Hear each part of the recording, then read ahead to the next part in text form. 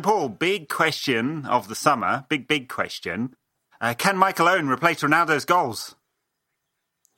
Happy 10th birthday, everyone! 10 years. Will we win the third title of the Rantcast decade of existence? We really started this podcast at the wrong time, didn't we? We just got in there for the end of the glory days. It's 2019. If you told me in 2009 we'd still be doing this in 2019, I would have said that is not possible. It's a madness. But here we are. Ed, have you had a good summer? That's the real question. Yeah. So I watched actually a surprising amount of sport. I wanted to switch off from the Premier League, but no. Surprising to nobody. Although I did want to switch off from football, although I did end up watching quite a bit of football over the summer because there were 3 big tournaments on, and obviously the cricket. And I think we're going to talk about the cricket in our bonus show. So we can't even mention maybe people haven't seen the highlights, so we don't want to spoiler. We've had a month. Yeah. If you haven't seen that Super Over yet, well, yeah, what were you doing? When you probably literally don't know what a Super Over is. And I've been the last couple of weeks in the US and taking a bit of a break out here at the moment, and I'll be not back in time for the start of the season, so I will be watching the opening games on Funny Time. But what about you? How's your summer been? Well, some of the games during the summer are at Funny Time. Does anyone yet know why the game kicked off at 5:36? No, I'm assuming it's something to do with TV, but I probably should have dug into this a bit more. Yeah, someone must have found out by now. But anyway, yeah, I've had a lovely summer. I watched 1.5 games of the Women's World Cup, and I watched one of the goals from one of the pre-season games that I can't remember, and that's literally the only football I've seen the whole summer, and it has been blissful. I think everyone could probably get by the end of last season that I definitely felt a strong need for a break from football, and I've really, really enjoyed having one. I've watched loads and loads of cricket, and I am genuinely raring to go to cover all the ups and probably, let's face it, mostly downs of the season ahead, and cover it in good spirits, in a sort of like, had a proper break. We kind of know it's going to be a disaster of some description. I'm just going to try and enjoy the good bits, basically. I'm feeling like really optimistic for not suffering during what is going to be a dreadful season. Well, yes, we can come to the season preview, I guess, a little bit later. But I think that's a good attitude to take. Yeah, United are not going to win the title this season unless some kind of miracle happens in the next 3 days of the transfer window. Yep. Top 4 is going to be a real fight, and a pretty tight one. Chelsea, Arsenal, and us probably all in the mix. And just, we're fortunate that both Chelsea and Arsenal have their own problems as well, I guess. But what we do have is a manager of relentless positivity. He's got his faults, obviously, Ollie, but he's super, super positive. And what we've seen in the summer pre-season games is sort of front foot forward, attacking, pressing, kind of attitude from the team and style of play, which I think United fans will enjoy. I mean, it is going to be counter-attacking football, I think, a lot of the time. But it's going to be high energy. So I think we should be able to get behind the team, even if it's not great. And all the failures haven't been addressed in the market yet, and I assume won't be. Anyway, so summer review. What happened? Women's World Cup. USA won, as everyone expected them to do. England team did pretty well. I mean, I thought they were. I think I saw all the England games. I thought they weren't that great in that many games, but they were better than most, and just came up against the by far the best team in the tournament. But I kind of enjoyed watching it. I watched quite a few of the kids, so I thought it was a pretty good standard of football all around and good entertainment. I was not engaged with it, but super happy to see what was happening and how much engagement there seemed to be. And if it had been any other summer, I think I would have watched every minute of it, I suspect.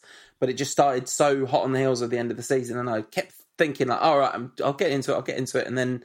And also it coincided with the Cricket World Cup. So I was like sat in front of the TV for way more of the day than I normally would be. So by the evening, I kind of didn't want to sit in front of the TV and watch sport. But I saw the France-USA game. I mean, that was a superb game of football, and it was just really, really entertaining. Reminds me a little bit, although the outcome was different, of the Brazil-France quarterfinal from 1986. That was the game it brought to mind for me, and I was like devastated for the French to kind of get so close. But in the end, I quite like the USWNT. They seem like a good bunch. They do seem like a good bunch, yeah. The actual football, I think a lot of the time was pretty prosaic. I mean, obviously they got the best players, but they're a bit like the France men's team in that they're so superior. They score goals and shut the games down. And it's almost like they didn't need to do that. But so some of the big games were not as exciting as they could have been as a result. But there was lots of good football, And I just noticed today that the Women's Super League here in England are setting up a streaming channel. So all of the games in the Women's Super League will be live and free to air for everyone this season, which I think amazing. Is great, right? For a if I can put this the right way, minority sport, right? You want exposure. And you saw what having free-to-air coverage of the Cricket World Cup final did. Suddenly a whole generation of people who haven't seen any cricket suddenly woke up to what cricket was.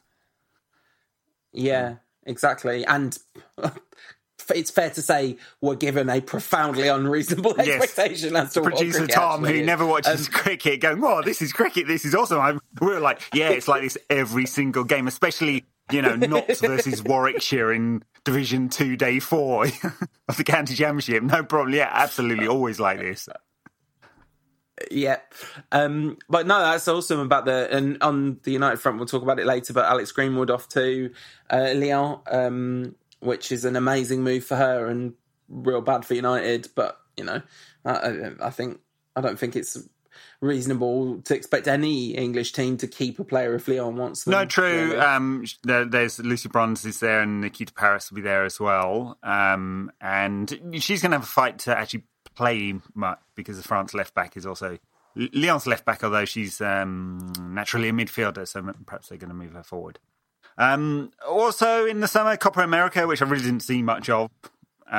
Brazil won. Brazil won, right? Yeah. Neymar behaved like a child. Because Leo Messi is cursed for some reason. Like he did something wrong sometime in Argentina, and now just bad things happen to him. I mean, mostly he's cursed because Marcus Rocco plays in his team. Yes. Doesn't seem fair. Marcus Rocco, oh, jeez. He thankfully won't be starting for United because there's a real fear that he might do because he played quite a bit in pre-season. Africa Cup of Nations was also on. Algeria won. I really didn't watch any of it live. I saw quite a few of the highlights of the knockout stages. Looked very entertaining. I heard the final was really drab. That's one thing. That's the thing that I know about that. But Algeria won, and they haven't won for a long time, so people were super excited with about that. With some amazing late goals and some amazing fluky goals as well. And in unrelated news of any kind, Riyad Mahrez didn't play in the Community Shield game because Man City were afraid he was going to fail a drug test. Yes. Now, there's a joke to be had. There is a hypothetical, purely for humour, fair use joke to be made there about how if Man City are worried that you're going to fail a drugs test, ... But I would never make that joke. It's very low-hanging fruit. Apparently it was medicine. Dr. Fuentes, not part of the Algeria setup, but there you go. Interesting, that one. United Summer Tour, obviously the big sport of the summer. 2 games in Perth, beat Perth Glory 2-0 and beat Leeds 4-0. Moved on to Singapore, played Inter 1-1-0. Moved on to Shanghai, beat Spurs 2-1. Moved on to Oslo, beat Kristiansund 1-0. And then moved on to Cardiff and drew 2-2 with Milan, winning on penalties. Good stuff. Like an absolutely dominant steamroller just destroying everyone in our park. I think so. Saying? I mean, I think it means we are going to win the league probably by 10 or 15 points. Right. A bazillion points. We're going to get 139 points. Even Louis van Gaal's miraculous preseason where we beat Galaxy 7-0, he lost one game. I know. I remember that Valencia game so well and thinking, maybe this is all going to go horribly wrong. And then, yep, it did. The thing about preseason that I have seen is just seen like some people that I know from the podcast and like the internet and stuff who live in Singapore or Australia being at those games. And it's always this thing of, on one hand, really lamenting the fact that United go on these preseason tours, which genuinely negatively affect their impact their ability to compete because they're draining. They're kind of going to take as much away from your health and fitness as they're going to give in terms of the training and stuff with all that travel. But my God, it means so much to people to see United in person, and it's such a difficult thing to just. Are you just going to completely ignore that this is like a lifelong dream for people to see United play in person? Anyway. Yeah. And look, one of the things I would say about preseason is that the mood around camp has been pretty positive. So integrating the two new players at that point seemed to manage the minutes very well. Started off half and half, swapping the whole team around at half time, gradually working up to 60 minutes, rotating players out. Like most players who went on tour got quite a lot of game time, and will feel they're well prepared for the season. Came back to Europe a week ahead of time, so they've had plenty of prep time and adjustment time from the travel, which is important because a lot of commercial stuff happens on these tours as well. Playing style, as I mentioned, definitely high pressing. Have been trying to keep it up. Now, obviously, the intensity of the competition hasn't been very high, and trying to play on the counter, and we've had some really good positive highlights. So the positives are Wan-Bissaka, million times better than any other option we've had at right back for the last few seasons. He's great defensively, 1-on-1. He loves a tackle, and he's barely missed a tackle either. Going forward, he's prepared to get forward and make overlapping runs. I don't know whether the quality's really there, honestly, but he's quick and he will take players on. So we'll see. He's got plenty of room to improve on the sort of offensive side of things, I think. What else is positive? Marcus Rashford looks sharp and fit. That's really good. Paul Pogba, completely 100% professional, playing well, showing quality, turning up to training unlike some of his teammates. At least training with the right club, his club, the club that pays him wages. Daniel James looks extremely lively and extremely raw. I mean, he's super quick and could cause a lot of damage, and you can see that opposition teams back off him straight away, and then he gives the ball away, which is, unfortunate, but we'll see. He's played all across the front, mostly from the right, I'd say, but also through the middle, and he played mostly off the left for Swansea last season. So it'll be interesting to see where Ollie wants to play him. It seems to me that they want to play 4-2-3-1, and those sort of front three, so a number 10 in there, and then a front three will be pretty flexible. Martial played through the centre quite a lot with Rashford wide left. I think that's might be how they set up. Martial was a bit quieter, honestly, across the summer. I wouldn't say he really stood out. And then Chong had a few games, looks lively, looks raw still, but they're going to give him a chance. And then I guess the one, real positive is Mason Greenwood, who's played quite a lot, looks really good, played off the right, cutting in with that left foot. I mean, he is, I was going to say ambidextrous. Is that the right word for feet? It's not, is it? It's a good question. I don't think it is. He's that for feet. I mean, he's two-footed, yeah. Is what he's saying. It seems like there should be a better word for it. And I mean, he's going to cause a lot of people trouble, I think. I think he's going to get quite a lot of game time. And right now, you'd say he's probably favourites to start in that sort of right forward slot against Chelsea. I mean, because who else? Juan Mata's been playing centrally, and I think he will only play at 10.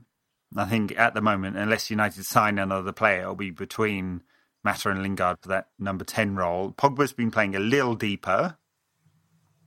Freedom, depending on the games, and then McTominay or Matic for the holding role could be how it sets up. And Matic looks completely shot, I've got to say. It's only pre-season, but he's just so slow. Juan Mata is quicker than him, I swear. Yeah.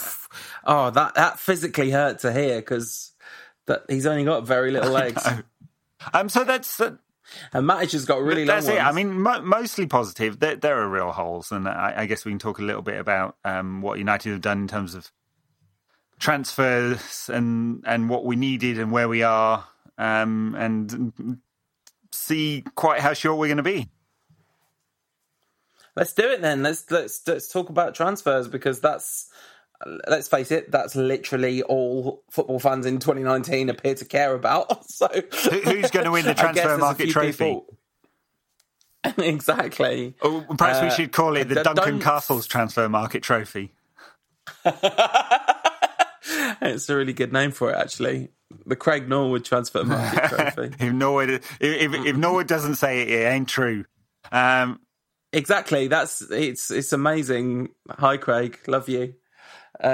So the three players that we've bought are Daniel James, Aaron Wan-Bissaka, and Harry Maguire. That's all done and dusted, and he's holding up the shirt, etc. Right? Wan-Bissaka, 45 plus, up to 10 in bonuses. Daniel James, more than 20. It's going to work out as, which is a hell of a lot to spend on a kid for the championship. I mean, if it works out, I mean.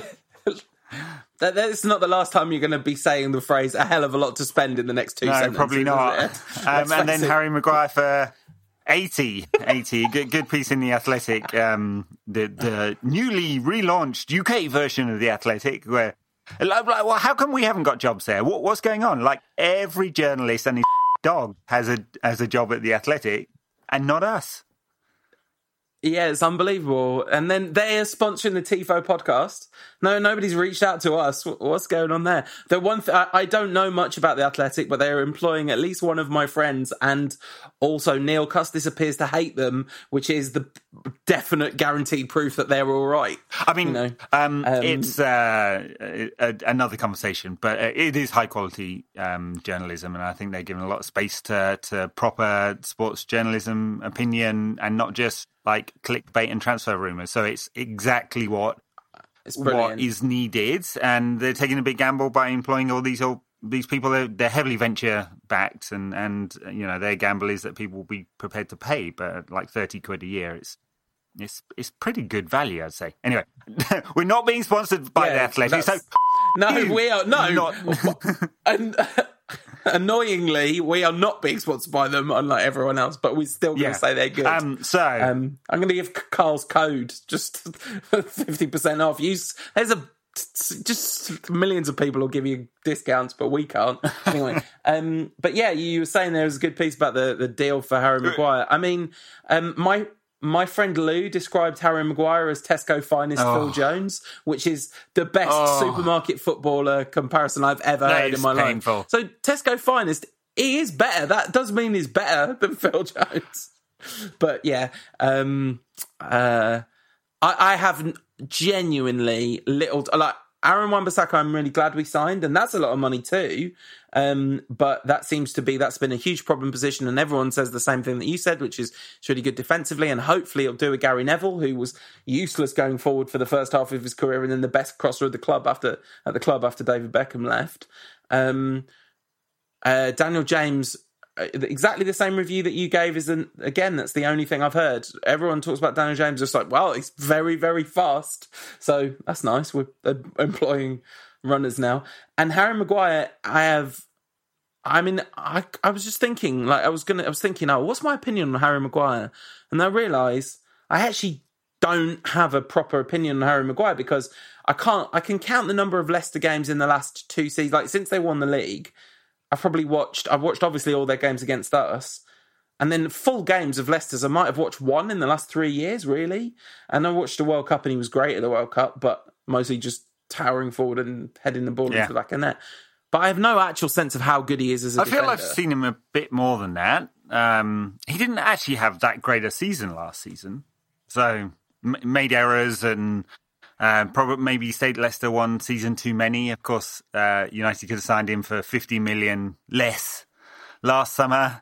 Anyway, the piece in The Athletic was basically a review of how the negotiations went, which was like, the TLDR is Leicester initially, internally at least, saying they wanted 100 million. When the negotiations actually opened, Woodward knows the sort of basically the new CEO effectively.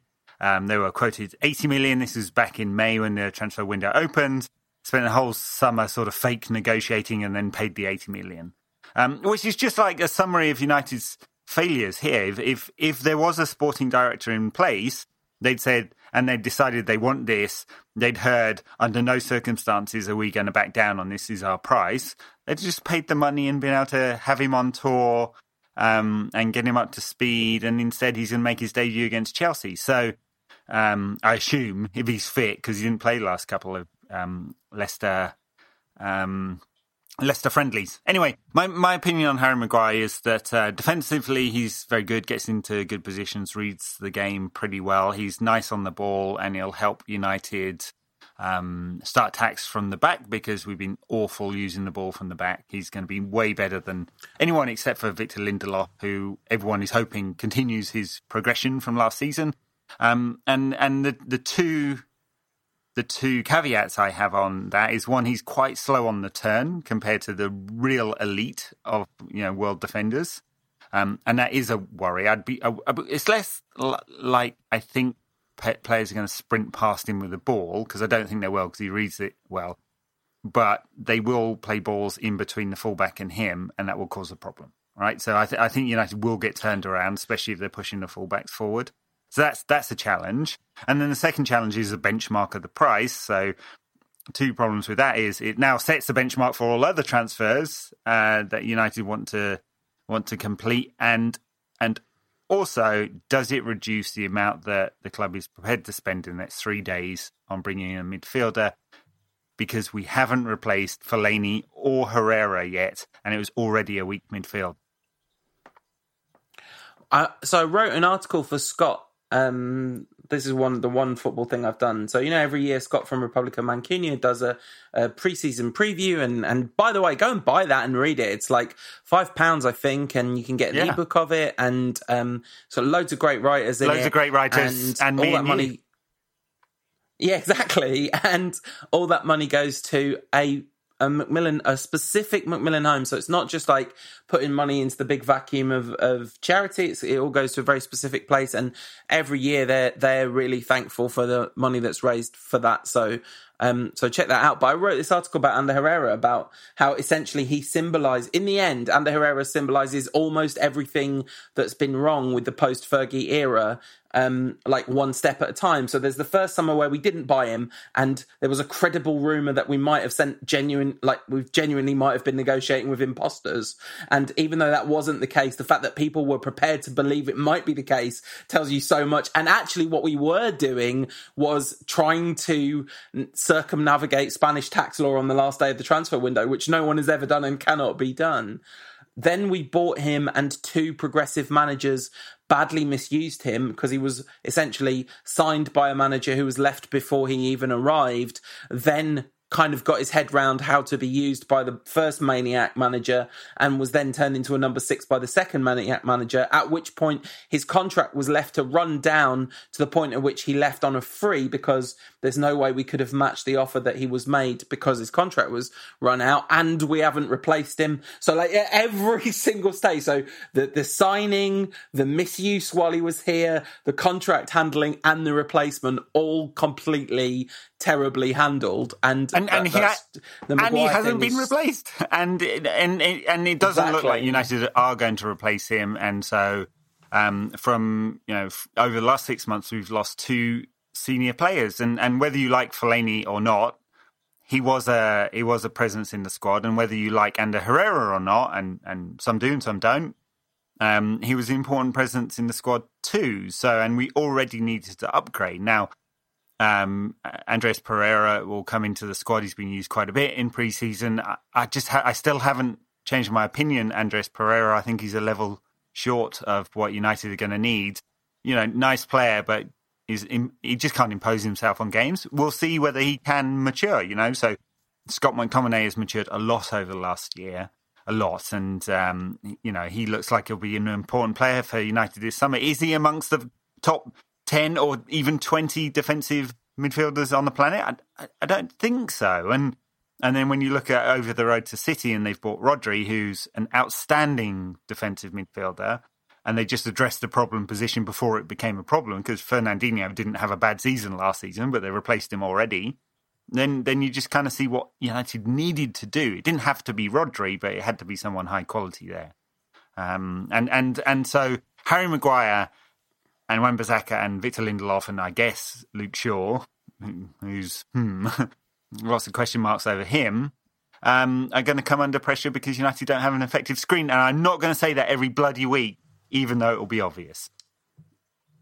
Yeah, and this is the problem, isn't it? Because one of the things about Maguire is I think people are going to judge him ridiculously, both against the money, but also, as with Pogba, he's going to be judged negatively because of how badly he's affected by the complete absence of quality in Pogba's case around him. He will be. In Maguire's case. One thing I'd say for Maguire is he does the things that fans tend to like. He will put tackles in, he'll make monster headers, and he'll score the odd goal. He doesn't score lots, by the way, for a big slaphead forehead, and looks dangerous at corners. He hasn't scored much over his career, but he will do the things fans like. So I think he'll come under less pressure than Pogba, who doesn't do the fans really want, which is run around and make a lot of tackles. What Pogba has been doing is being completely and deliberately and visibly professional in the summer, keeping himself fit, turning up to training, playing well, I think, in pre-season. Looks like United's best player by 100 million miles without even, needing to try. And looks like he's going to stay because the club have held firm and put a price on his head that was so high Real Madrid couldn't afford him. I mean, it felt to me like this was always going to be Ronaldo in the summer of 08-09, Coutinho at Liverpool. This is the summer before he goes. That's how it felt to me all along. So imagine you hadn't been following United at all this summer, and then you saw a picture of Romelu Lukaku training with the under-19s at Anderlecht. Can you imagine how confusing that was? So it did percolate up enough to me by people talking to me about it that we were involved in a swap deal for Dybala with Romelu Lukaku. Now, I have to say, at no point did that seem like a thing that could happen in the actual universe to me. But I heard it actually got to the point where people were taking this very, very seriously. This isn't nonsense. This was happening. Yeah, so Lukaku wants to go. His agent has been shopping him around Europe all summer. The main interested parties, Inter don't have the money and haven't been able to sell Mario Icardi because Icardi, although Antonio Conte, the new Inter manager, doesn't want him at all and has basically said, if you don't leave this summer, you're playing reserve team football for the next 2 years. Icardi's playing hardball and asking Inter to pay up his contract. So Inter don't have the money. That's problem number one, even though Lukaku seems to have set his heart on moving to Inter. Second challenge was that Juve are kind of interested in having an option there. Sarri is the new Juve manager. And Juve can afford him, sort of. The problem being for Juve is that they've spent an awful lot of money. They bought Matthias de Ligt. They bought Ronaldo last summer. They've been paying extremely high wages. They have a stadium that's half the size of United's and a revenue that is 2/3 the size of United. So something had to give. They don't necessarily want to lose Dybala, but he played second fiddle to Ronaldo last season, played a lot off the right, which is not necessarily his natural position, and that pulled all his stats down, and they weren't particularly good last season, and so he might want another option, but his brother-in-law is his agent, and he was asking for a monster cut way over the standard amount and a monster salary as well. And it would appear that United have said, well, we're not doing that again. We've been burnt once by Alexis Sanchez, or maybe twice, given what happened with Di Maria. And we don't want to do it again. So, that's, I guess, praise for United there, because they said, no, we're not going to do a deal that's bad for us.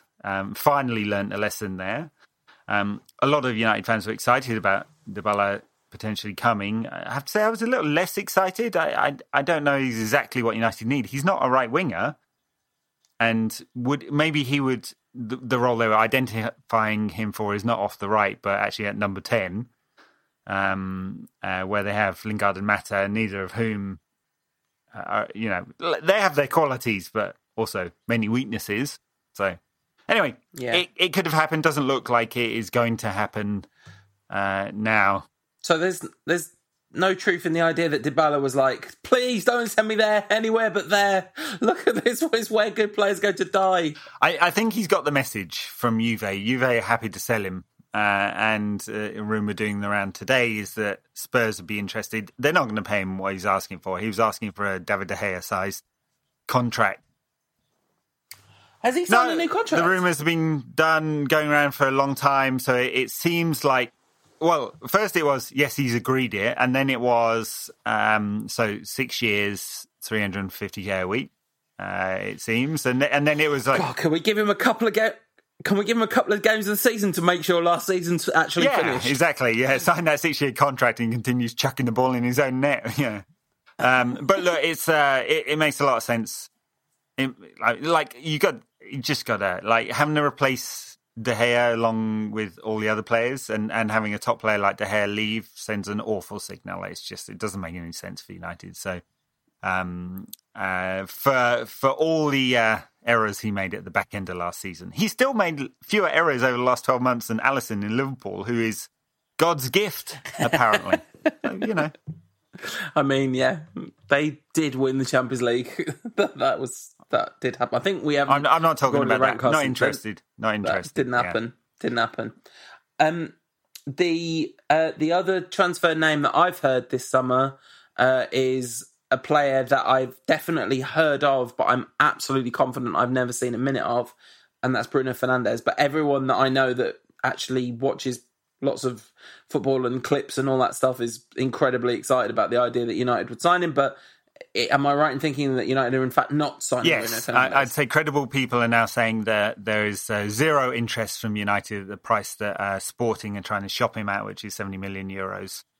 Right. And he scores a lot of goals, but in a weak league and a team that focuses around him, and I think there's the hell of a lot of risk with that transfer for anyone who takes him, and especially at that kind of price.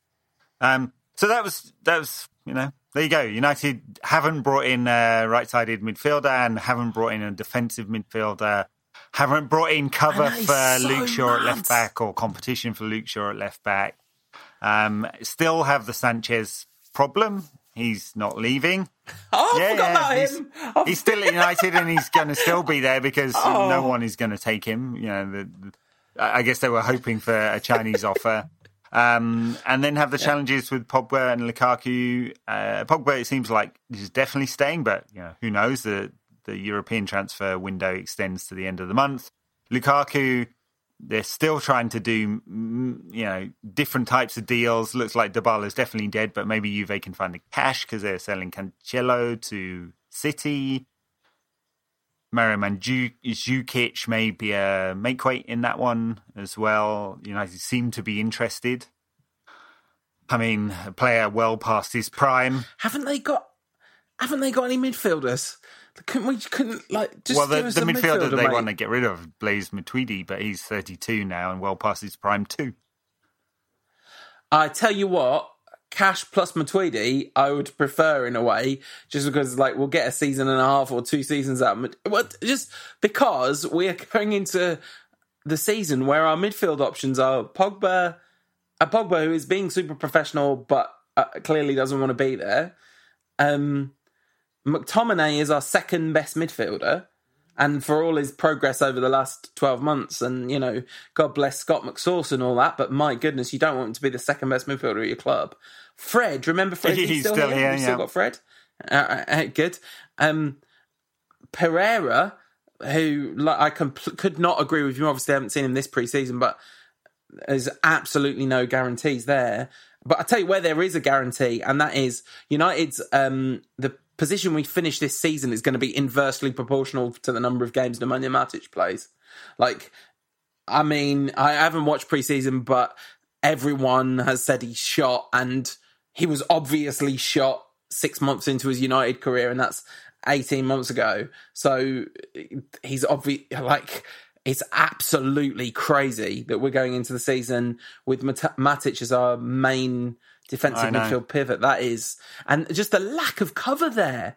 Like, so if he wants to play a 4-2-3-1, I guess you only need 4 really. But even then, like, you'd want someone else alongside Pogba to make that team work properly. Every time, basically, all the way through pre-season, every time I've thought, Mason Greenwood's doing well, that could be exciting, actually. It could be, like, a really fun thing, and Daniel James is super fast, and, there's a lot of excitement around him. Martial could play centre-forward, maybe that'd be good. And Lukaku won't be there, that'll be good.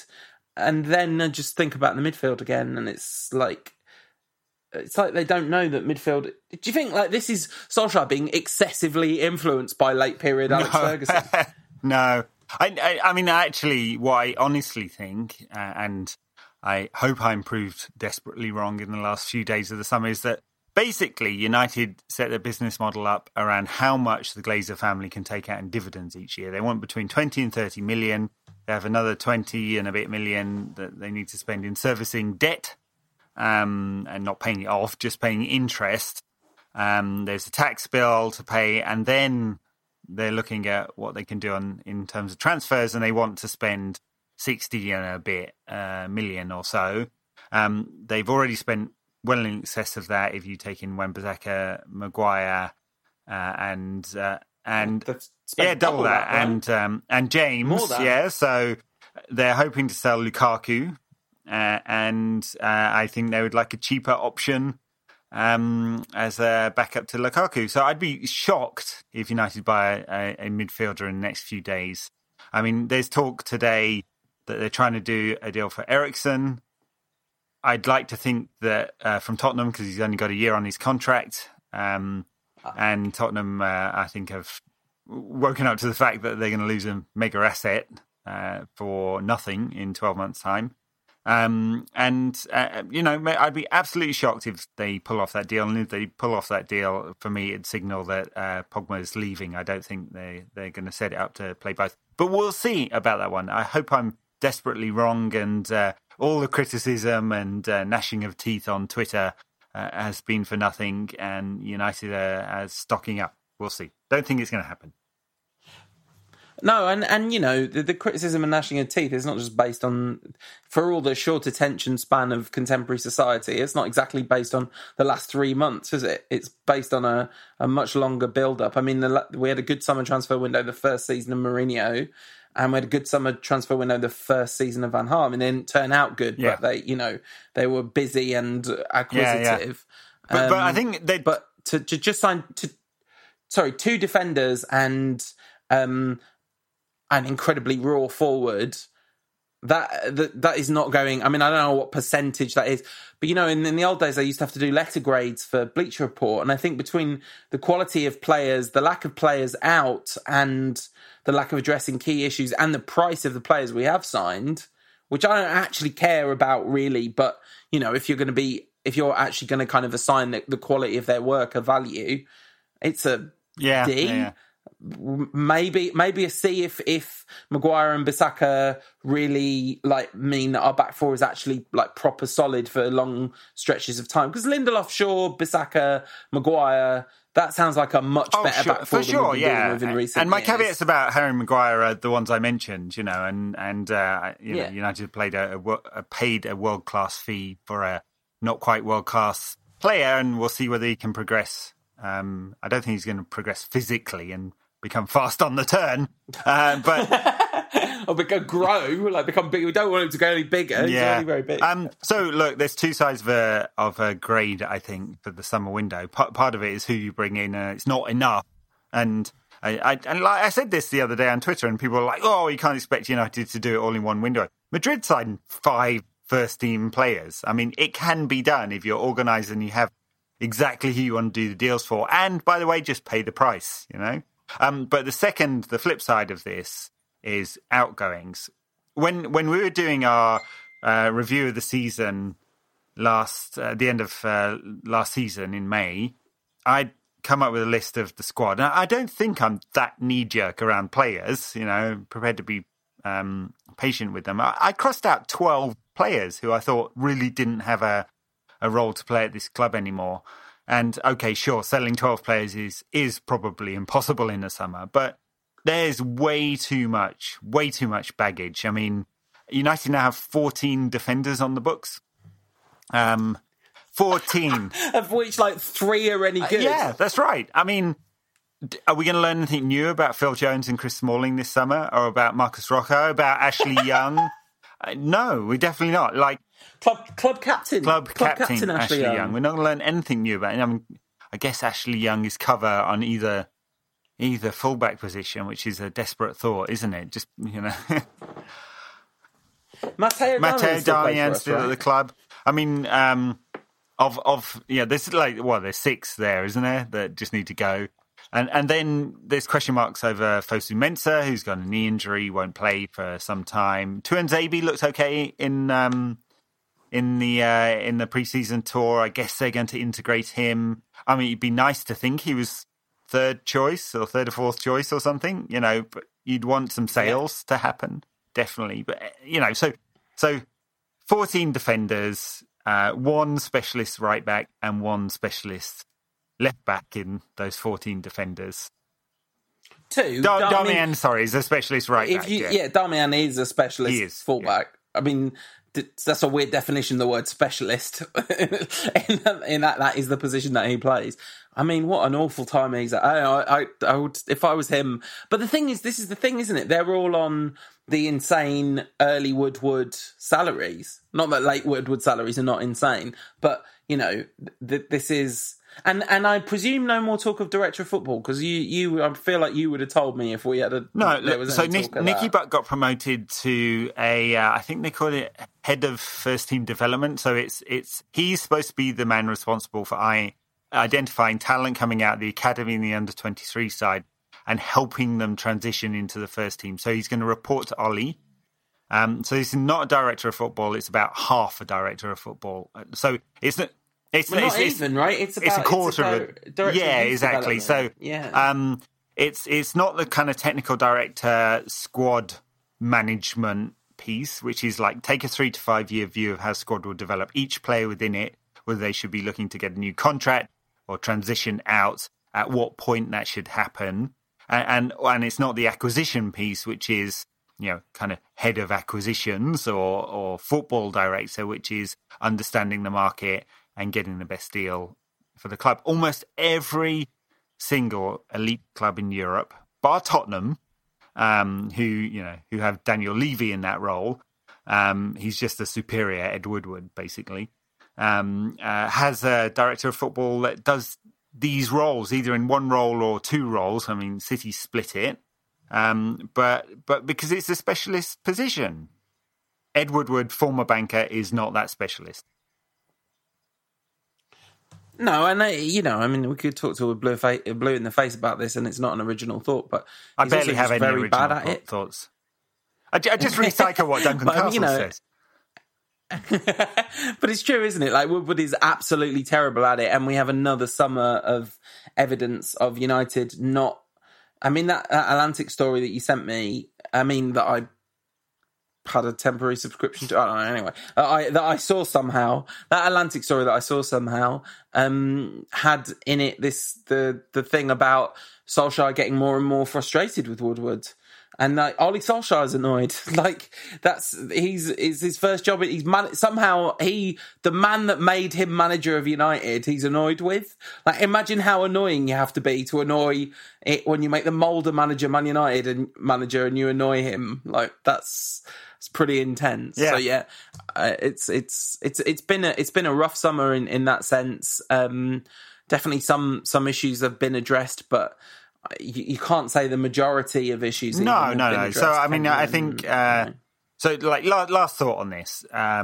United needed to do sort of 3 blocks of things. They needed to keep the most important players, so that's Pogba and De Gea, sort of done that. Neither have signed new contracts yet.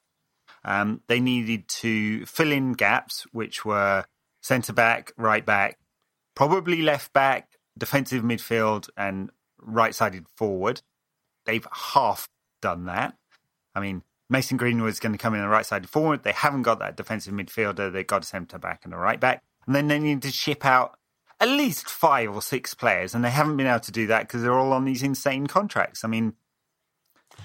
Has anyone left? No. None of the ones we'd really want to leave. So Valencia left. He's gone back to Quito. I really wanted him to leave. Herrera left to PSG and James Wilson, still at the club, has gone to Aberdeen where he was on loan last season, scored like 3 goals in 30 games, but that was enough for them apparently. Right. Oh, James. Such a shame what happened to him because there was a player there, wasn't there? Yeah, about 7 or 8 years ago. Anyway, shall we? No, but I mean, it was the injury, wasn't it? That was. Shall we talk about the rivals transfer dealings just really quickly? Yeah, let me just run you through what I know about it. Arsenal signed Pepe. That doesn't feel like it can be real, but I think Arsenal did sign Ian Pepe. Wright looked very happy on Instagram. What else do I know? Tottenham bought someone I wanted, Ndombele. Tottenham bought Ndombele, right? That is very good purchase. Like. How badly do we need a Ndombele? That's crazy. And City bought Rodri. That's all I know. Oh, and Chelsea got Pulisic for Kamba. And Frank Lampard's a Chelsea manager. And Wayne Rooney is going to be the Derby County manager. Not quite. Player coat. Oh, okay. Yeah, so City bought Rodri, 70-odd million. Great player, is going to do really well. Angelino, who's like this young left back from PSV Eindhoven. I guess he'll play if Zinchenko and Mendy are not fit. I guess he's one for the future. And Zach Steffen from the MLS, who's a goalkeeper. They've sold Douglas Luiz, who's a kind of young player to Aston Villa for a very large amount of money. Delph to Everton, Manu Gracia to Gijon, Pablo Mari to Flamengo, and company's gone to Anderlecht. Is there ever been a signing that you just went, yep, that sounds right, more than Fabian Delph to Everton? Like, that's just written in the stars. They're going to love him there. He's going to be like rallying up the dressing room. When we won 2 Premier League titles in a row, this is what we did. That kind of thing always goes down well in dressing rooms, yeah. So, a mixed summer for City. I mean, they got Rodri, who's an excellent buy. I think they really want to hold on to Leroy Sané or buy a replacement, and they've not agreed a fee. It's a sort of challenging one there because it seems like the player wants to leave. But, he's a real impact player for City. Can he play on the right? Yeah, he could. Yeah. Liverpool, quite a summer for Liverpool, which is, I think a few people have said, interesting. Because, when I looked at the stats, I think I made this point at the end of the season podcast, they do, they have over-indexed on their XG by quite some distance, Liverpool. So... Especially the chances conceded. Exactly. So you go, if Alisson doesn't have a good season, he's looking a bit soft in pre-season, not around the middle, I mean, in terms of his form. That'll be interesting. So they bought Adrian, the West Ham goalkeeper, on a free as backup. He's an excellent backup. I mean, he's a better keeper than Mignolet, who's gone to Club Brugge. And the rest, Moreno went to Villarreal. Sturridge hasn't got a club at the moment. And they sold a couple of kids. Didn't have a dog for a bit either. Somebody nicked his dog. How outrageous. Who nicks a dog? Very happy that the internet rallied round and saved Daniel Sturridge's dog. So I'm pleased about that. Funny looking dog, but I'm sure the Sturridge family love him. Or her. Yeah. I've lost my train of thought now. Spurs, Ndombele, excellent purchase, and looks like they're trying to either do a deal for Bruno Fernandes, but that could just be the agent talking that up, or Lo Celso from Betis, who is an excellent player when I've seen him. He looks really nice, progressive, left-footed attacking midfielder. So that would be a good purchase. They're looking for a lot of money. And Jack Clark from Leeds, who, young player. Oh, he was highly rated. Yeah, don't really know too much about him, but highly related. highly related to Kieran Trippier. Highly related to Alan Clark, the director of the Corinthians. Yeah, that's right. Kieran Trippier went to Atletico Madrid. Little bit of an odd one, that one, but they're trying to shop him around. They're also trying to sell Danny Rose, the left back. Did Diego Simeone watch Spurs last season? I know, he had an awful season, didn't he? But we'll see. They sold Vincent Janssen, the Dutch player who they bought for a lot of money a couple of years ago. Never really played. Yeah, got injured and never really played, to Monterrey in Mexico, which is kind of weird. Did I read that Griezmann's gone to Barcelona, or did I imagine No, he that? did, and it's pretty controversial because Atletico, although everyone knew it was going to happen, not happy because so Barcelona paid the 120 million euro buyout clause. Officially the player pays it, and then Barcelona. This is where the tax problem comes in because it looks like income. Anyway, so Barcelona paid that on the day that it came into effect, but the release clause was 200 million before that. And Atletico, I think quite rightly, are going, well, hang on a minute, you already had a deal in place for this guy. You should be paying the 200 million. So, may cause some controversy. Barca, of course, lots of shenanigans there. They'd like to bring Neymar back. Paris Saint-Germain would like to get rid of him, but Barca can't afford him until they sell Coutinho and Dembele, and no one wants to take Coutinho and Dembele because they're on these massive contracts, and Barca wants some money back for them. And they spent 100 million on both of them because of how much Neymar cost in the first place. It's hilarious. That is some chickens coming right on the home to roost. It's very odd. Yeah. Spurs also, to get back to Spurs, Fernando Llorente has gone on free. I don't think he's found a new club yet. He'd be a good purchase for someone. I mean, not at the top level, I don't think, but for someone.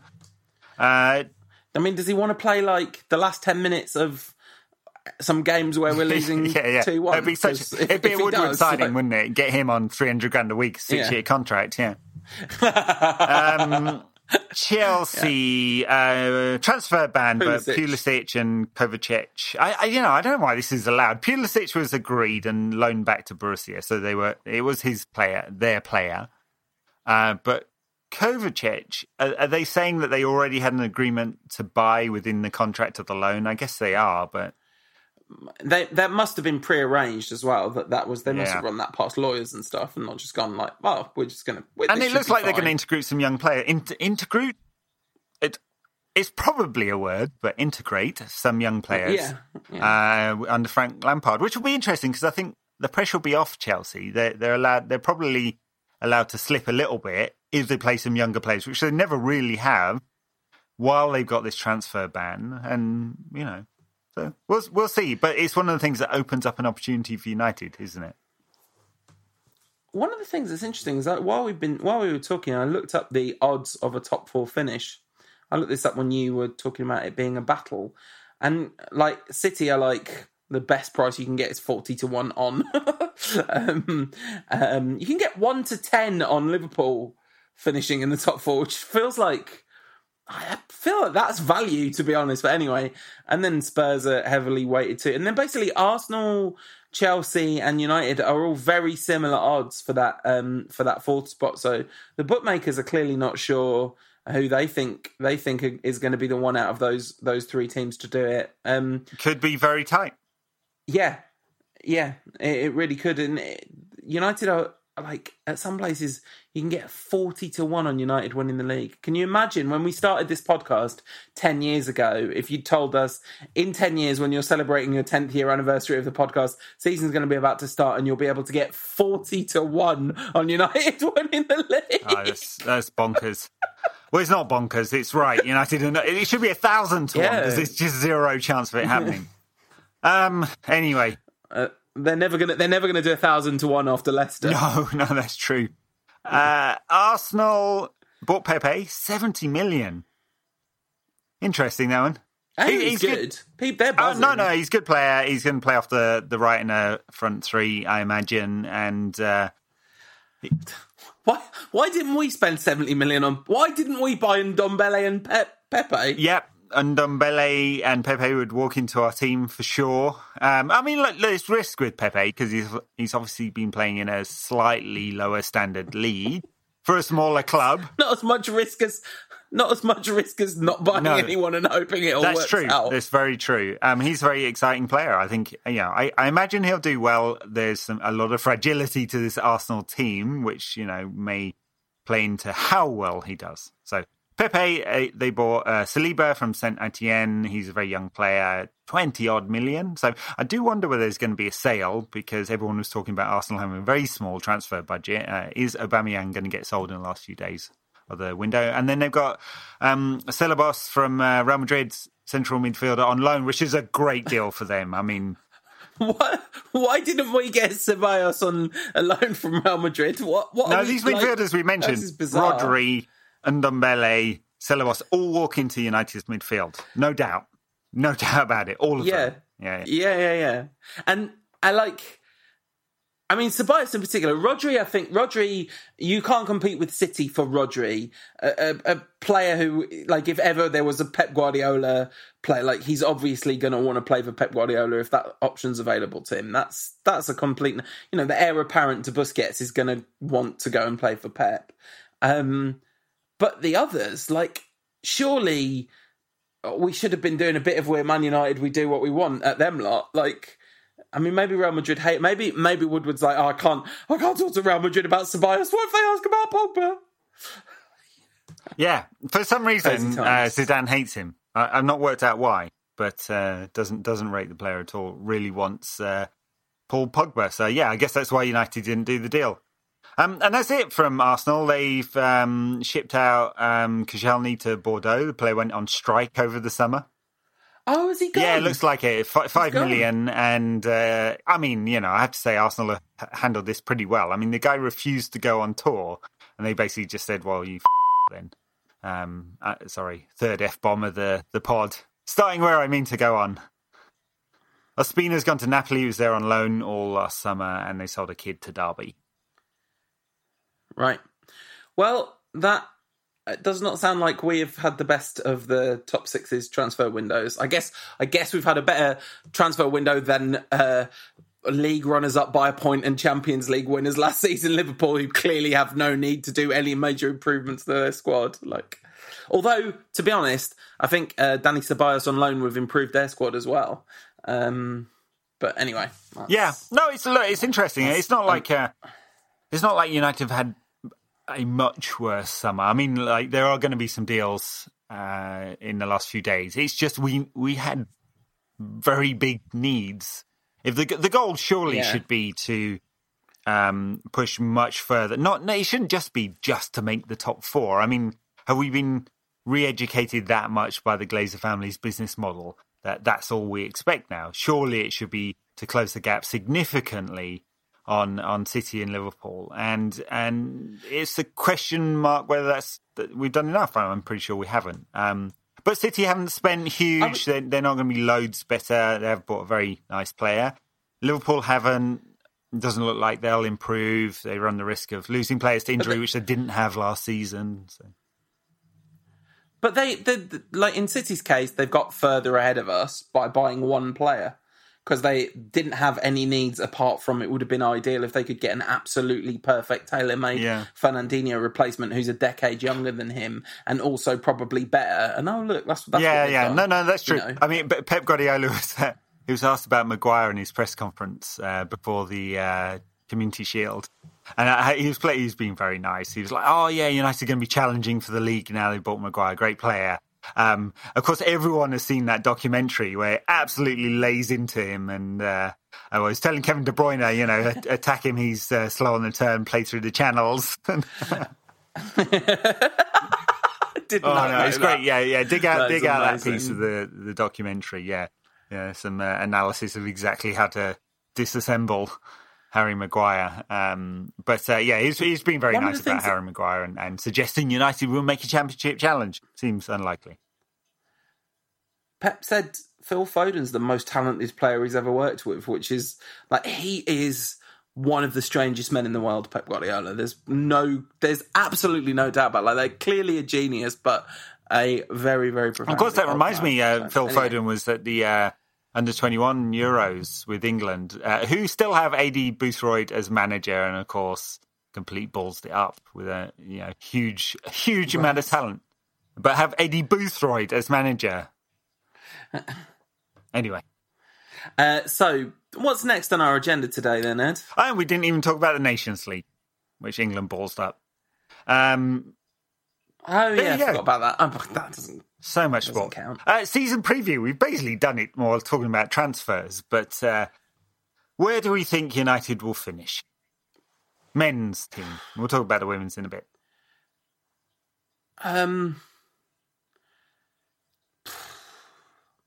I mean, this is completely obvious, but we finish somewhere between 6th and 4th, depending on how it all gels. That's it. And picking one of those is throwing a dart into the wind, as no such expression exists. But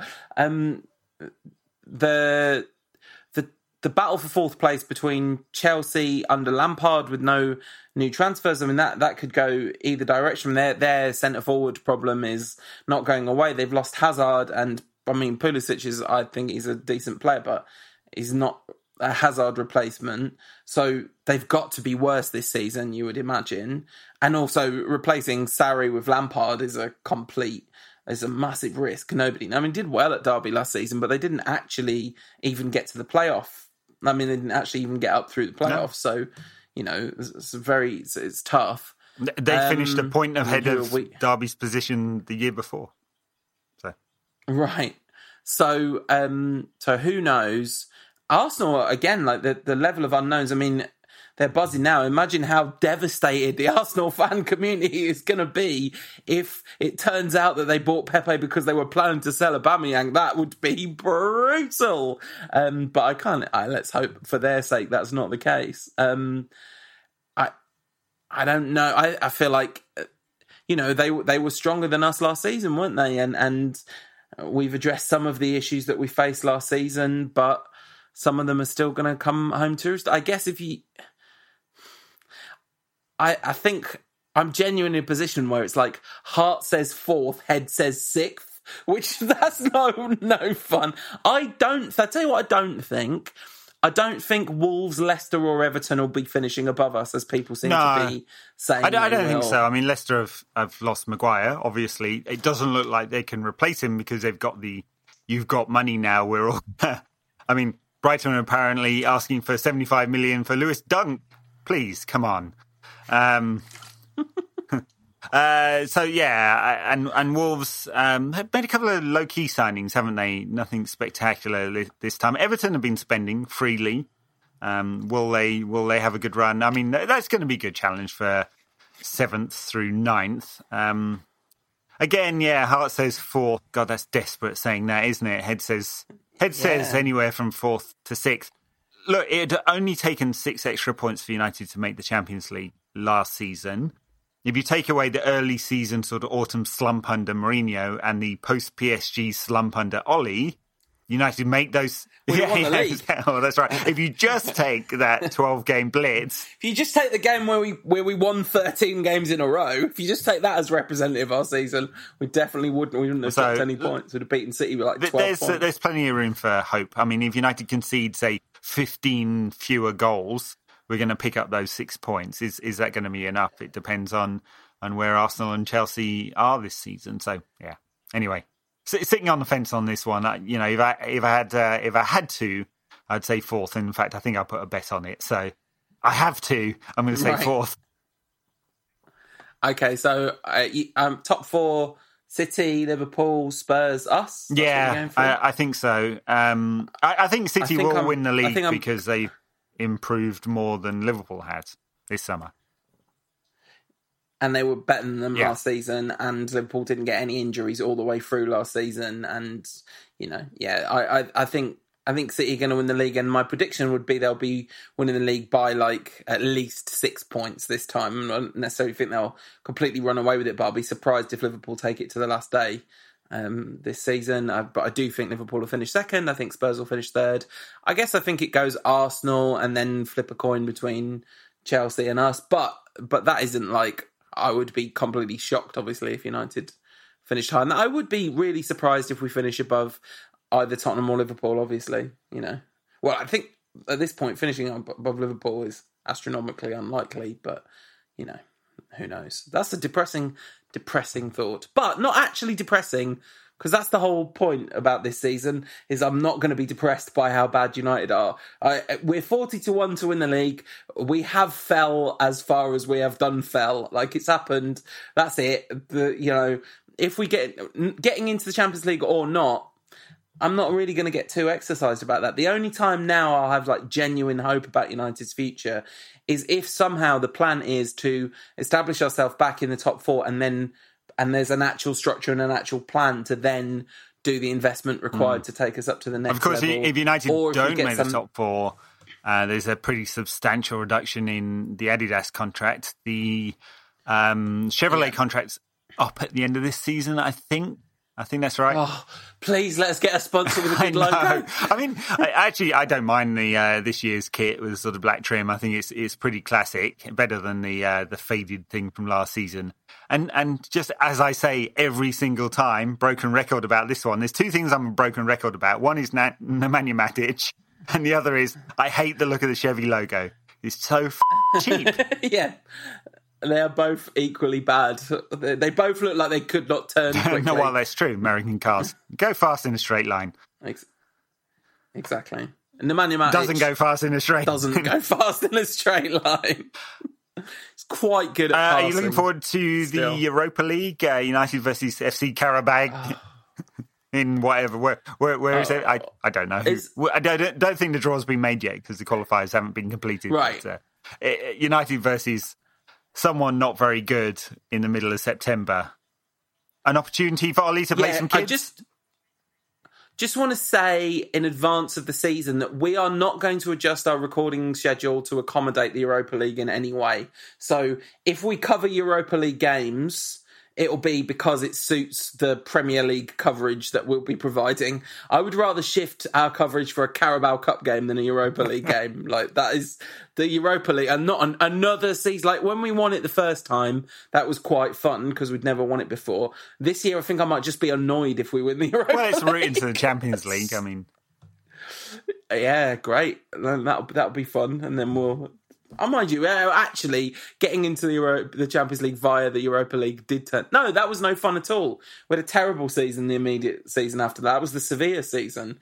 So, yeah. All right. No, don't care about the Europa League one little bit. If we don't get into the top 4, I want to be in the Champions League next season. So we are saying Premier League, maybe not top 4. City win it. We don't really care about... Who's going to win the FA Cup? I have no idea who's going to win the FA Cup. It'd be nice for United to have a good run, though. Why not? I mean, if our priorities are top 4, then the second priority's got to be winning the FA Cup, surely. Yeah, absolutely. So we're going to let's pick some winners and stuff. Top scorer in the Premier League this season. Sergio Aguero. Okay. I'm going to go with Harry Kane. Could be either. I'm going to go with Mason Greenwood. That's my other bet. United top 4, Marcus Rashford, 25 goals. Wow, it's a bit of a stretch. Great. I don't think it's going to happen. He's got 13 league goals last season, so... I don't think he's No, I think he'll play off the left, but he's... and I think that's probably the right call, and we'll just see how... what kind of form Anthony Martial's in. Because if he's in good form, he's a better centre-forward, I think. They should give Anthony Martial the number 9 shirt back as well. That's one of the things that I'm most emotionally invested in about this season, is that Martial gets... Because his Instagram's still Martial9. He hasn't let go. I think I'm going to go with Harry Kane for top scorer because I just think that man loves to score goals more than anyone else in the league. So we've done top 4. Who's going to win the Champions League this season? Real Madrid. No, are going to win I don't know if they are. I mean, they've not had a great pre-season so far. They're trying to integrate all these new players. They've bought well. They bought the left back they wanted. They've bought a striker. They've bought Eden Hazard. So they've got talent. You know, maybe they could win Champions League. Sure. Barcelona, we talked about them a little bit. It's still a high quality side, but got some things they need to sort out. PSG have got a massive Neymar problem. City, like Pep said, we're not going to give up the league in order to win the Champions League. I don't think it's an either or, but clearly at some point they've got to. I mean, this is what, Pep's 3rd or 4th season with City now? Fourth, right? I mean, because he's got to win the Champions League. That's what his owners want.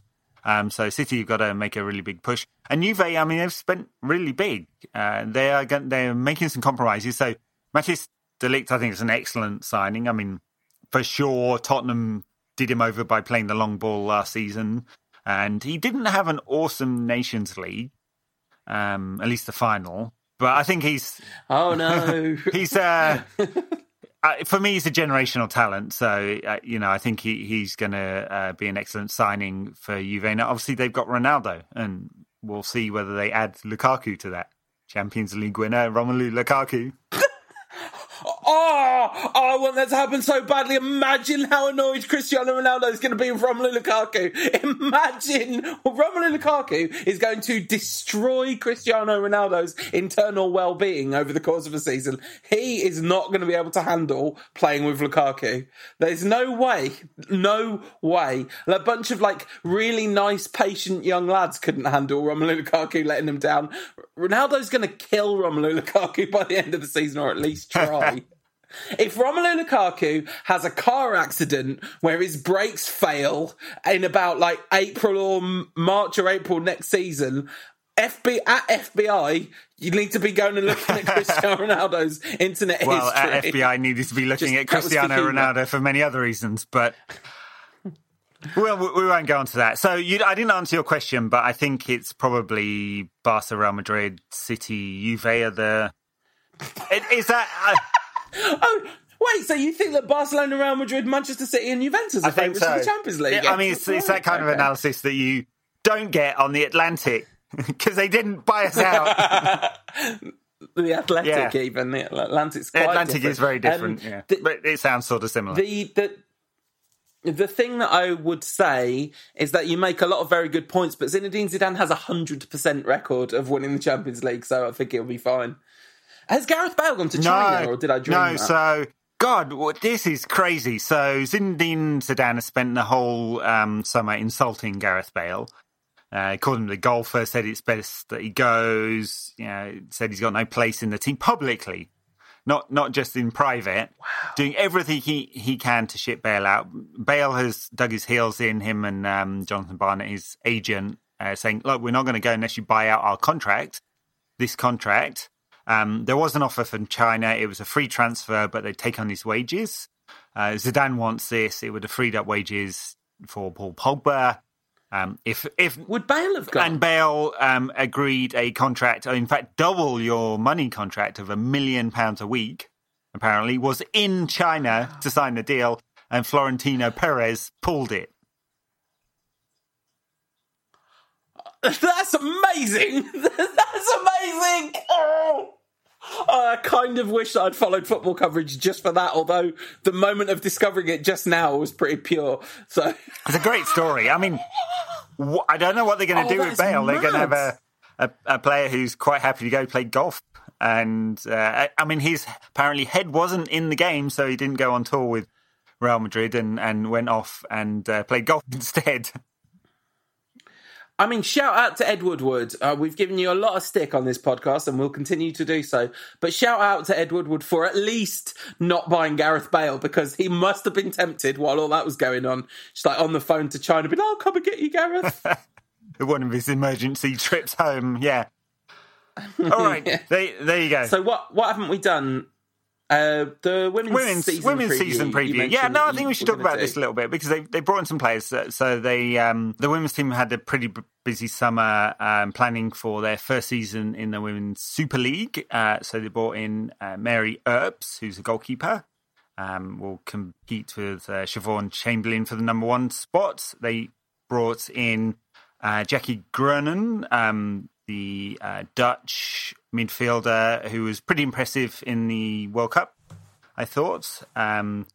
They brought in Jackie Ladd from West Ham, who's a Scottish striker.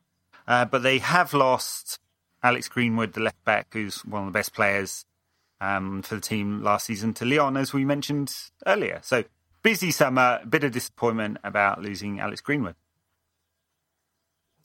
And so obviously, this is a consolidation season, isn't it? This is I mean, I know we're Man United, etc., but they have just got promoted, and so you wouldn't expect them to be challenging Arsenal and City at this stage. No, wouldn't. I mean, 5 signings, one left. It's consolidation. Make sure the club doesn't get relegated. I mean, I think there's only one or two relegation spots out of 14. And, so it's a fairly short season anyway.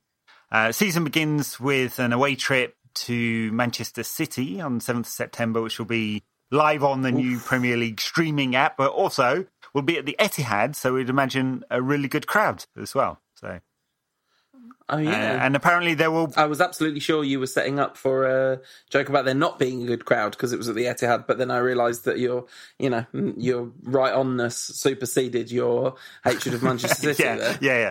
We'll stay woke, so we'll see if they can beat the men's team. For crowd. I think there'll be plenty of United fans there, obviously, and probably some City fans too. And there's been talk of a few more games being played at Premier League grounds, which is, it's an interesting debate, really, isn't it? Because in one sense, it's pretty patronising, but the other sense, it gives a lot more people a chance to go see some Women's Super League games, which I think is a good thing. And you build it and they will come. And it's been proven that Juventus and Atletico Madrid, women's teams, that when you play it at the main stadium, lots and lots of people turn up because it creates some buzz. Yeah, absolutely. And I guess, well, you in particular, if I know your football watching habits, will probably be watching a lot of United women this season. I will. That sounded wrong when you put it like that. I will be... I just meant you watch more football than most humans. Ed. I shall be watching the plenty of games. I think it'll be good. It'll be and I don't expect United to be winning the Women's Super League. Although it'll be pretty competitive because a lot of the teams have lost key players. So City lost Nikki Paris, which is a big one for them. Arsenal let the Dutch goalkeeper go. There's been a few changes, so. It'll be pretty competitive, I imagine. Also, for football watchers, since we're on that, no Spanish League TV deal at all in England. What? Yeah, I don't. That's mad. Why don't Sky Sports just buy? I mean, I guess like Sky Sports when they first split off from doing, when they changed from Sky Sports 1, 2, 3, 4, 5 to having like branding. One of the things they had was maybe it was just a football channel and La Liga was on that. Yeah, that's right. Yeah. But the content, they do lack content, Sky Sports. Not during the summer when you could watch cricket every day, but apart from that, they do actually lack for content. Be interesting. So I mean, because it's on 11 Sports and they're struggling somewhat. So we'll see. I'm sure someone will pick it up. And there are other streaming services available with which to watch La Liga, which would be interesting this season. Can Real Madrid challenge Barcelona? There'll also be not quite sure why I went on this tangent about European football. There'll be very interesting challenge in Italy as well with Juve. Can anyone challenge them? Probably not. Can anyone challenge PSG? Probably not. Can anyone challenge Bayern? Definitely not. So. Well, I mean, Borussia did get close last season, but I mean, we talked a lot about how everything was really close in a couple of the leagues, and then it wasn't. After we predicted a whitewash, but exactly who you thought would won every league. So, I mean, we could get what would this be how many seasons in a row? This would then be the third season in a row of City, Juventus, Bayern, and Barcelona, and PSG, obviously. And that's like extremely likely to happen. Seems like I would say. Maybe Barcelona might be the closest one out of all of them. I would say. And they've got Leo Messi, so it's probably not going to be that close. No, that's right. Anyway, slight diversion from the. One last prediction question: who do you think is going to be top scorer in La Liga this season? Yeah. Who do you think is going to get the most assists in La Liga this season? Kieran Trippier. Yeah, brilliant. So before we get into our Chelsea preview, at the back end of the summer, I had the pleasure of being on the Rooney Rewind podcast, a side project of the Busby Babe podcast, the SB Nation Busby Babe podcast, where Colin Dams talks to various people about the career of Wayne Rooney. Now, Colin was a massive Wayne Rooney fan, so a lot of my appearance on his podcast was apologising to him for all the things we've said over the years. But he's been listening of ours for a long time, and it was a pleasure to have a little chat with him. Well, I'm very pleased to say that we're joined on the Rantcast today by Colin Dams, a writer and podcaster for the Busby Babe, and host of a brand new podcast project, which we'll talk a little bit about today. How are you doing, Colin? Great. It's fantastic to be here. Thanks for having me on. It's a pleasure. Thank you. Also, this is one of those things where, you know, we do two jobs at once, because I'm about to record a guest appearance on your summer podcast project. I wonder if you could tell the people a little bit about what that is. Yeah, so for this summer, the off season, as we Americans call it, I've been doing a podcast for the Busby Babe on SB Nation called The Rooney Rewind, where I look back on Wayne Rooney's Manchester United career, examine some of the highs and lows of it, and try to put a label on what we think his legacy is with each of the guests I have on. I started this to try and figure out what everyone's perspective on Wayne Rooney was, because for me, as sort of a younger Manchester United fan, he's always been my footballing hero. And to me is my favorite. On behalf of our podcast, I would like to apologise for all the things we've said over the years. Yeah, no worries. But that's part of the reason I wanted to do this podcast and talk with other Manchester United fans, because for as many goals as he scored, and as popular as he was for, I guess, my generation of United fans, there was a very he's sort of a divisive player in Manchester United history, and there are particular moments like his contract dispute and with Sir Alex Ferguson going public and saying that he demanded a transfer request, and then of course when the later years when his form started declining, but he was still getting paid enormous wages and starting every game for the club, that sort of started this debate about, how good he actually was anymore and whether he should stay at the club. And then finally, when he did achieve this record goal scoring mark, he was past it by that point. So he has a very interesting Manchester United career, and I wanted to take a closer, I guess, historical look at it. Yeah, it's definitely a subject worthy of there's enough content there to do a pretty deep investigation, I guess. What have been your kind of key takeaways so far from doing the podcast? Definitely the fans closer in age to me have a similar perspective on Wayne Rooney, that he's more of a Manchester United hero than villain at times. And some of the older fans that I've talked to have definitely been appreciative of Wayne Rooney's accomplishments at the club, but they do have specific turning points in their perspective of him, and the contract dispute is, I think, the main one. This idea that he would go and play for Manchester City was such a huge letdown for so many Manchester United fans, and understandably, because at the time we were seeing Manchester City evolve into what they are now, and the idea of Manchester United losing their best player to them was, very distasteful. Yeah, absolutely. So the Busby Babe, can you talk to us a little bit about what that is? Yeah, so the Busby Babe is SB Nation's website for Manchester United blogs. So the staff there produce a lot of the times opinion articles, but also keep readers up to date on basic Manchester United news. And we've expanded a little bit by doing the podcast, which is my co-host Matt and I do a weekly podcast, Keeping Up with Manchester United. And I've tried that's a terrible idea. I'll never catch it. Yeah, we've got a lot of competition for that. Yeah, but I've tried to expand the content a little bit more to cover, I guess, Manchester United history, since that's a passion of mine, as well as just keeping up with Manchester United. So expanding the content as well as expanding the research. So you say that United history is a passion of yours. What's your history with the club? How did you end up on the United train? Right. So my father is a United fan, but he's a Rotherham United fan. But as a true Northerner, he picked a Premier League club, or a First Division in his time club, that he could root for as well. And most of the time that was Manchester United. And that was the club that when we started getting Premier League over here, I started paying attention to.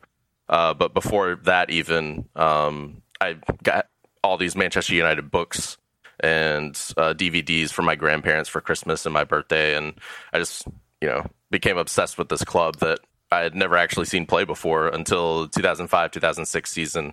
And Ruud van Nistelrooy and Wayne Rooney really drew me at that point. Yeah, that's a pretty exciting bunch of players to be drawn in by, and an interesting time as well, because sort of a real there was definitely a momentum building around that time, wasn't there? Yeah, it was really exciting. I definitely didn't think that we looked like a team in the decline, which at the time, I guess in hindsight or looking back historically, a lot of people were not happy with the direction Manchester United was going in the mid-2000s. But it turned out Ferguson knew what he was doing, I guess. It certainly did. So where can people keep up with all the podcasts, with the Busby Babe? Right. So thebusbybabe.com is where all of our articles go up. You can follow, and you'll have to create an account with SB Nation to sign in on the website if you want to comment or participate in the discussions or the threads. But I would encourage it. It's where we get a lot of our feedback is in the comments, and we put up a lot of community polls to vote on the opinions of fans for Manchester United, current events. And you can follow the podcast by subscribing to it on Apple Podcasts, or we're also on Stitcher and Spotify. You look up The Busby Babe. I think it's called The Busby Babe for Manchester United fans. And it's set up as a stream, so you'll get The Busby Babe regular episodes as well as the Rooney Rewind episodes. Fantastic. Thanks for joining us, Colin, and all the best with the Busby Babe for the season ahead. Yep, brilliant. Thanks for having me, Paul. So a massive thanks to Colin for joining us, and as we said, you can find their podcast if you just search Busby Babe in all your podcast apps, and also there's some really good writing on the Busby Babe, which is the SB Nation imprint of for Manchester United. Very nice. Wayne Rooney, Derby County player coach. It still sounds weird. Absolutely extraordinary, but not player manager, which is what Philip I first Cocu thought. is the new manager. The Cocu Rooney dream team that everyone's been waiting for. What a world. I think it's weird that he's going from DC United to Derby County, whose Twitter is at DCFC. He's going from DC His brain United couldn't to cope DCFC. with a bigger chain. Different letters. And also, they were both within the first four letters of the alphabet. A, B, D, E. He's a very clever man, and his football intelligence is excellent. I bet he'll be quite a good coach. That'd be my guess about Wayne Rooney, having heard him talk about football a little bit. I know. I like to make fun. So, Chelsea. Yeah. At Old Trafford. This Talking of Wayne Sunday. Rooney. So, this is an absolute 6-pointer. This is already... We're already deciding the top four on this one. Yeah. A genuinely massive game. Like, a loss would be really bad. How have they looked in pre-season? Any idea what Chelsea's pre-season's been like? I'm gonna get up Chelsea's pre-season. You do? I have no idea at all. I haven't... I mean, it was... I watched more of United's pre-season than I really wanted to. And when I say that, I watched all of United's pre-season. So, yeah, I have no idea what Chelsea have been doing. They won at Red Bull Salzburg or something like that. I think I saw that one. And obviously, they spent most of the summer trying to get a manager. They drew with Bohemians, beat St. Patrick's, lost to Kawasaki Frontale in Yokohama, beat Barcelona. Football's weird, isn't it? You lose one day, you lose to Kawasaki Frontale. The next day, you beat Barcelona, and then they beat Reading and Salzburg and drew with Mönchengladbach. So yeah, they've mixed results. But I mean, where are their goals going to come from? Where are Chelsea's goals going? I mean, Olivier Giroud's going to bang a hat trick at Old Trafford now. I've said that, but their number one spot is being fought out between Giroud, Batshuayi, and Tammy Abraham. I mean, it's pretty. I mean, who had a decent season at Championship level last season. Batshuayi hasn't had a decent season in like the last 6 years. far as I can tell. His goals per minute is amazing. Yeah, that's right, yeah. And Giroud. Good stuff. Good stuff. I guess they're hoping goals will come from elsewhere. I mean, Christian Pulisic was a reasonable scorer before he got dumped out of the team for signing for another club halfway through the season. Willian will add the odd goal. Pedro used to score freely, but it's a long time since he really did. And I guess they're really hoping that Callum Hudson-Odoi will cement a place in the side and add some creativity. Who's going to replace Eden Hazard, though? I mean, I guess, assuming that he's fit, Hudson-Odoi will be in the starting 11, because this was a huge thing, wasn't it? I wonder whether we'll see... I mean, we'll definitely see Kante returned to the base of midfield. I think Frank Lampard's going to play Kante as a regista. Not a regista even, a number 8, as Sarri was playing him as. I'm sure we'll see Kante as a 6.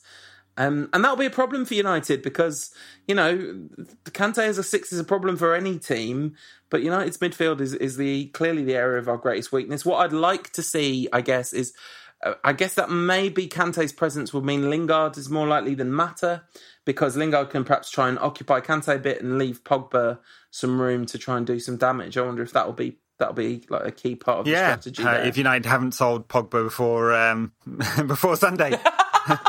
We'll see. I mean, Chelsea are also not that strong in midfield. Ross Barkley hasn't had a good season while at Chelsea. Danny Drinkwater, I think, is dead. But there are rumours he's still alive.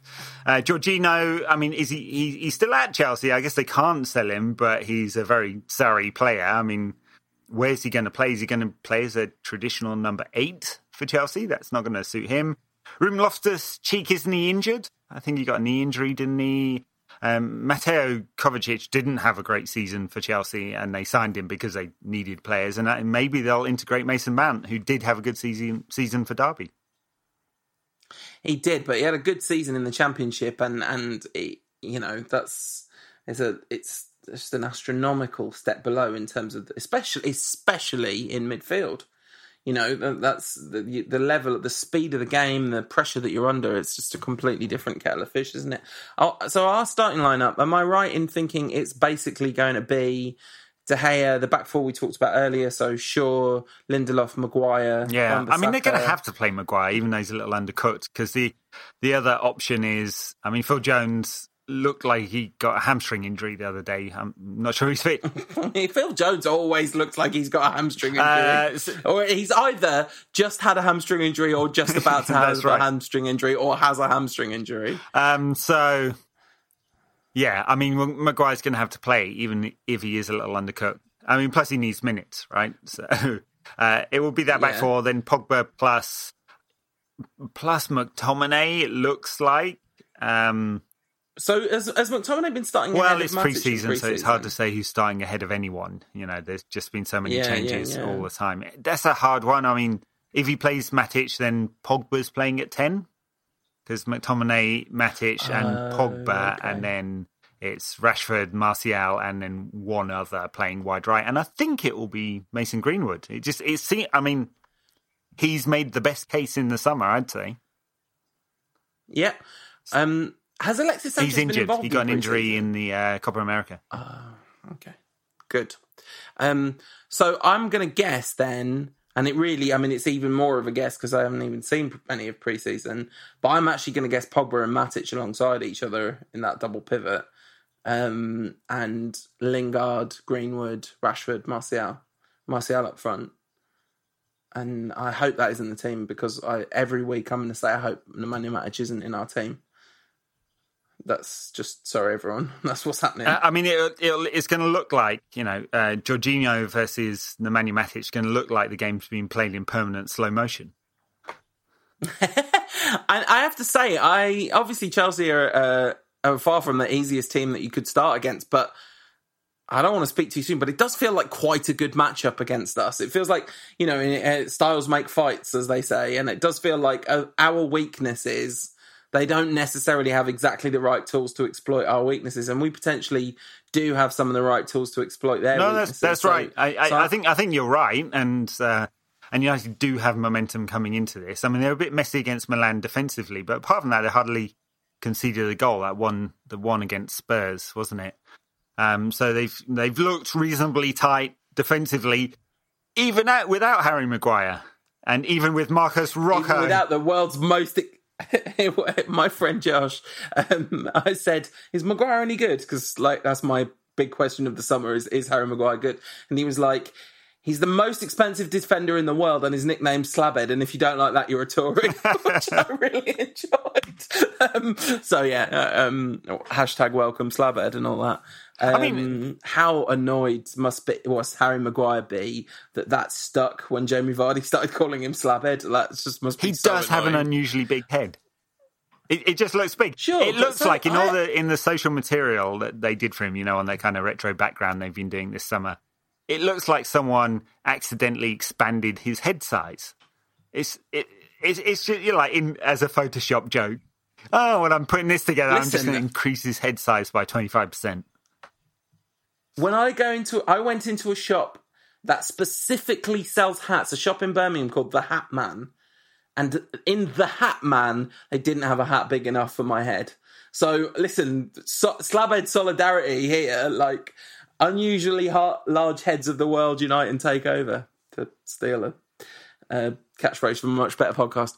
All right, what's your prediction then, Ed? I'm going to go with momentum in a scrappy 2-1 win for United. Yeah, I'm actually going to go for a 2-0 win to United because, and I think it's first day of the season. That's always a bit odd, and I think we're going to get an inflated sense of how good United are from that game, and then it's all going to come horribly crashing around by our ears. And we'll be here to cover all of it. We're going to be here for the whole season. There'll be the odd one we can't do, as there always is, but for the most part, we'll be here every single week. We don't have the facility to say right, this is definitely the day the podcast comes out every week. We would love to do that, but basically we get it out when we can. Managing editor at The Athletic, if you want to make a late transfer season bid to sign us up on 7-figure contracts. we are potentially open to that. But we will continue to be proudly crowdfunded by the good people of patreon.com. And if you are one of the people that backs us at $5 a month plus VAT, then you'll get a bit of extra bonus content. And this week, just want to apologise to everyone in America who backs us, because we're going to talk about cricket for half an hour. The exciting form of baseball. Yeah, exactly. All right. Thanks for listening, everyone. We're so happy to be back I was absolutely sick of the sight of this podcast by the end of last season, but I am buzzing to do another season of this. Great. I'm looking forward to it too. Looking forward to Marcos Rojo and Phil Jones lining up for United in the back four on Sunday. Yeah, like I said. All right. See you next week, everyone. Bye now.